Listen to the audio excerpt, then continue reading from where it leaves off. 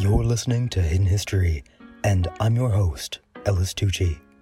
If you know any way that I can make the show just a little bit better, shoot me an email from hiddenhistory.show/contact.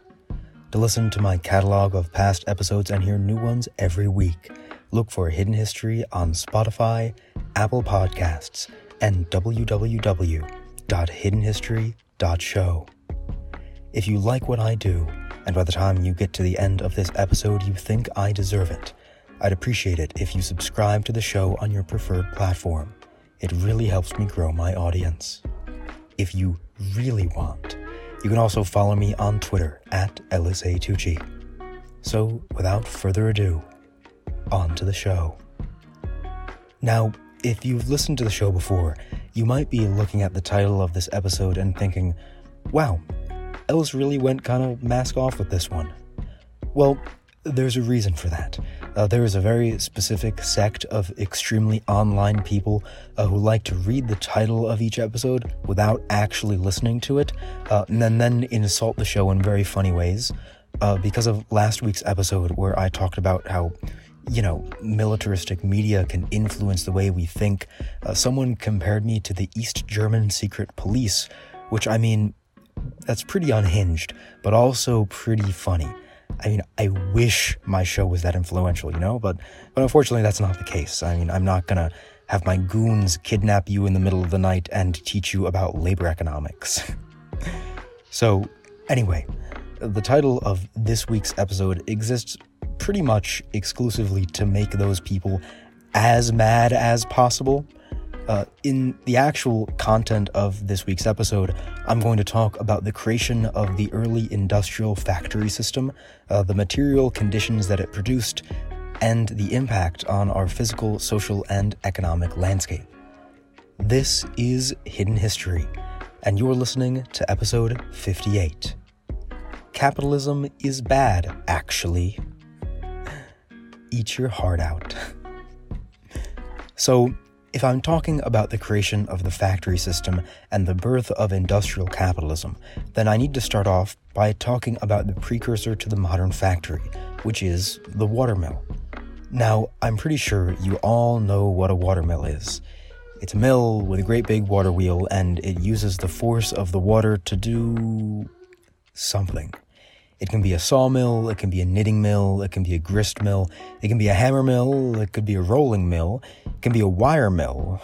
The list goes on. It turns out there are a lot of things you can make with mills. Historian T.S. Reynolds, who has actually written quite extensively on the history of water wheels and mill technology, writes in his book, Stronger Than 100 Men, A History of the Vertical Water Wheel, that the idea for the watermill likely came from the ancient Middle East in around the 3rd century BC, after which the technology slowly spread throughout Asia, Africa, and Europe, finding great popularity in the Roman Empire. Now, at this point, mills were pretty much exclusively used for grinding small amounts of grain into flour and as norias, which is a water wheel that uses hydropower to pump water into an aqueduct. Eventually, the idea spreads around the ancient world that, hey, water power is essentially limitless, and the watermill can make us a lot more productive. As a result, we begin to see the use of water power in other areas of ancient production. Sawmills, stamp mills, and tilt hammer mills slowly begin to appear on the banks of rivers around the world. And I think it's important to note at this point that this doesn't mean that the ancient world was industrialized. In most cases, not only were these extraordinarily small mills employing at most less than 10 people, but the product output of these mills didn't have an overwhelming impact on the ancient economy. There were just too few of them to make a real difference. Things continue on like this for quite a while. As civilizations develop more precise tools, slowly mills become more efficient, but still their industrial output is extremely limited, and so they have an overall relatively small impact on economic production. that was soon going to change. Now that we're getting to the part where the factory system is given life, I want to take a second to talk about just how things were done right before industrialization. It's time to talk about the putting out system and hand spinning. Producing textiles is a very time-intensive and complicated process. I mean, just think about it. To make a wool jacket before the invention of the knitting mill, first you've got to shear the sheep, making sure to take off all the wool in a single piece. Then you've got to skirt the wool, which is the process of trimming off everything you can't use. After that, you need to go through the tedious process of cleaning and washing the wool, removing every twig, leaf, and blade of grass, while making sure that you don't actually mat the wool together and turn it into felt. If you do that, it's game over. You can't spin it.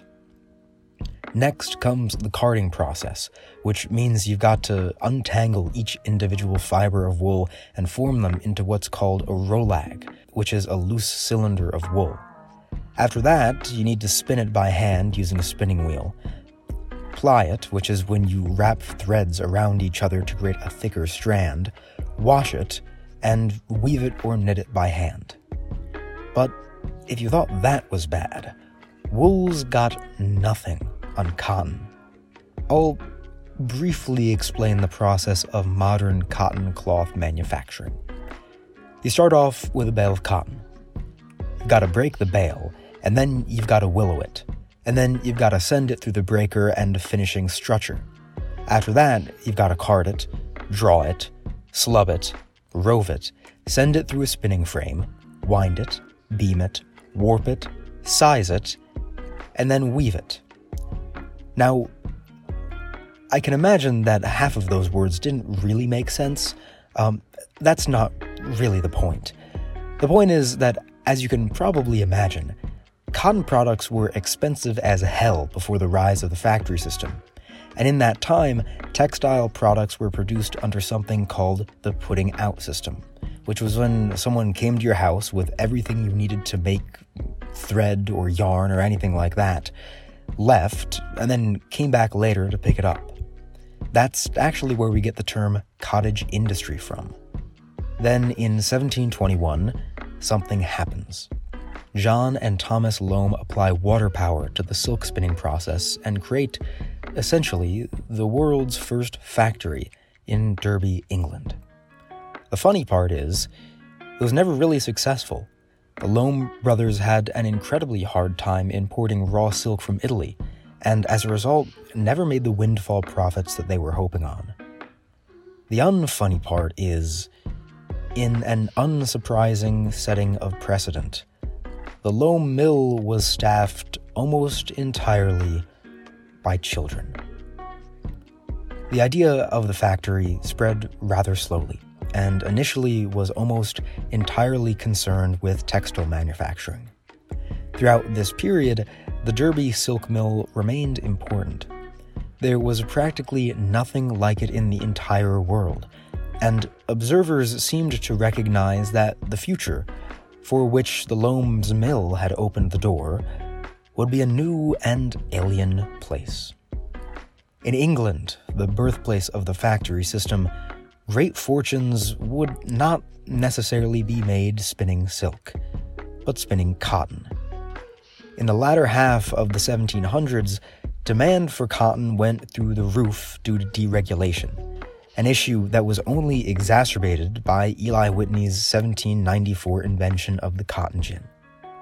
In order to solve the supply issue, by the start of the 1800s, over 90% of all cotton spun in British mills was grown by slaves in the United States. And so we can already see that from the very beginning, the explosion of the factory system is inextricably linked to the spread of slavery. But I'm getting a little bit ahead of myself here. In the chronology of the Industrial Revolution, the next guy that comes along is called Richard Arkwright, and in 1769, he does something pretty important. He invents the water frame, which is a mechanical spinning frame powered by a water wheel that produces cotton thread. Now, I think it's pretty difficult to overstate the importance of Richard Arkwright, because this is the guy who popularized the factory system, and through building a series of his own mills around England, spread the idea of industrialization all around the country. Arkwright's mills employed mostly children. I think, at this point, you can probably tell where I'm going with this. And so, it probably wouldn't be a good use of either of our time for me to continue down the factory chronology, getting to guy after guy after guy, and telling you that he just loved child labor. I think something that would be far more poignant would be if I talked about the actual conditions in those mills. The Industrial Revolution is the first time that work hours are ever standardized, which is made slightly more complex of an issue, given that the fact that almost nobody who works in a mill is going to own a clock. As economic historian David Landis once wrote, "The factory was a new kind of prison. The clock, a new kind of jailer." Richard Arkwright's Cromford Mill ran 24 hours a day. Children as young as 7 worked 13-hour shifts in the oppressively loud, hot, and foul-smelling mill, watched by overseers who would not hesitate to beat them if they spoke to the worker next to them. To keep the children awake over the course of their shifts, they would be regularly beaten with wooden poles and leather straps. The average work week lasted over 70 hours. It should not come as a surprise, then, that people weren't necessarily lining up to work at knitting mills. That didn't matter, though. Mill owners took children from orphanages and were actually given legal custody over them by the government. They were now technically apprentices. They could not quit, and if they ran away, they'd be arrested. Some of these children were as young as 5 years old.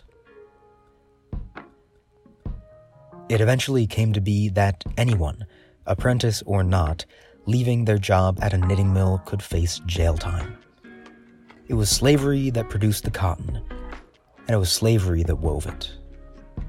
It is unsurprising, then, that those who defended the institution of slavery also defended the factory system, instead choosing to blame the workers for their own exploitation. In 1773, British politician Samuel Martin described factory workers as, quote, slaves of necessity.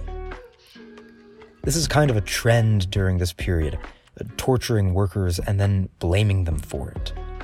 Accordingly, it's also a time of really shitty arguments from supporters of the factory system.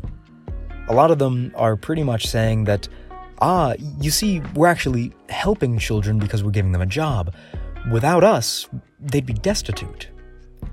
And prominent Irish writer William Cook Taylor actually made almost this exact same cartoon villain argument when he said, quote, "I would rather see boys and girls earning the means of support in the mill than starving on the roadside, shivering on the pavement, or even conveyed in an omnibus to Bridewell." For reference, Bridewell refers to Bridewell Palace, which was turned into a prison in 1556. But what's interesting to notice here is that Cook Taylor, as well as a number of others, including Thomas Carlyle, a 19th century writer whose work strongly influenced the identity of Nazism, these people don't believe that the proliferation of the factory system is causing poverty. Rather, the destitution of the workers is due to things outside of the employer's control. Mainly, the incompetence of the factory workers themselves. Now, this is bullshit for a number of reasons. Chief among them is the profoundly stupid idea that the people who decide what workers are paid are not responsible if their workers live in poverty conditions. There's also this other implication from that argument, that factory workers are poor because of personal flaws, which implicitly supports the monumentally stupid argument that poor people are poor because they're stupid, and therefore rich people must be rich because they're smart. That's an argument that I've talked about before on the show, so I'm not going to go super in-depth into that one right now. I suppose, though, that the underlying question in this week's episode is about the romance of the factory. In American culture in particular, we have a historical fascination with the industrial. We have this fixation that factory jobs are good, honest, American jobs. They represent to us a mythical past where things were better. Why do you think every person that runs for president promises to bring back American factories? Now, I am very aware, that I just made a huge chronological jump from 1800s England to modern America. And I'm not trying to say that modern American working conditions are in any way comparable to those in the Industrial Revolution.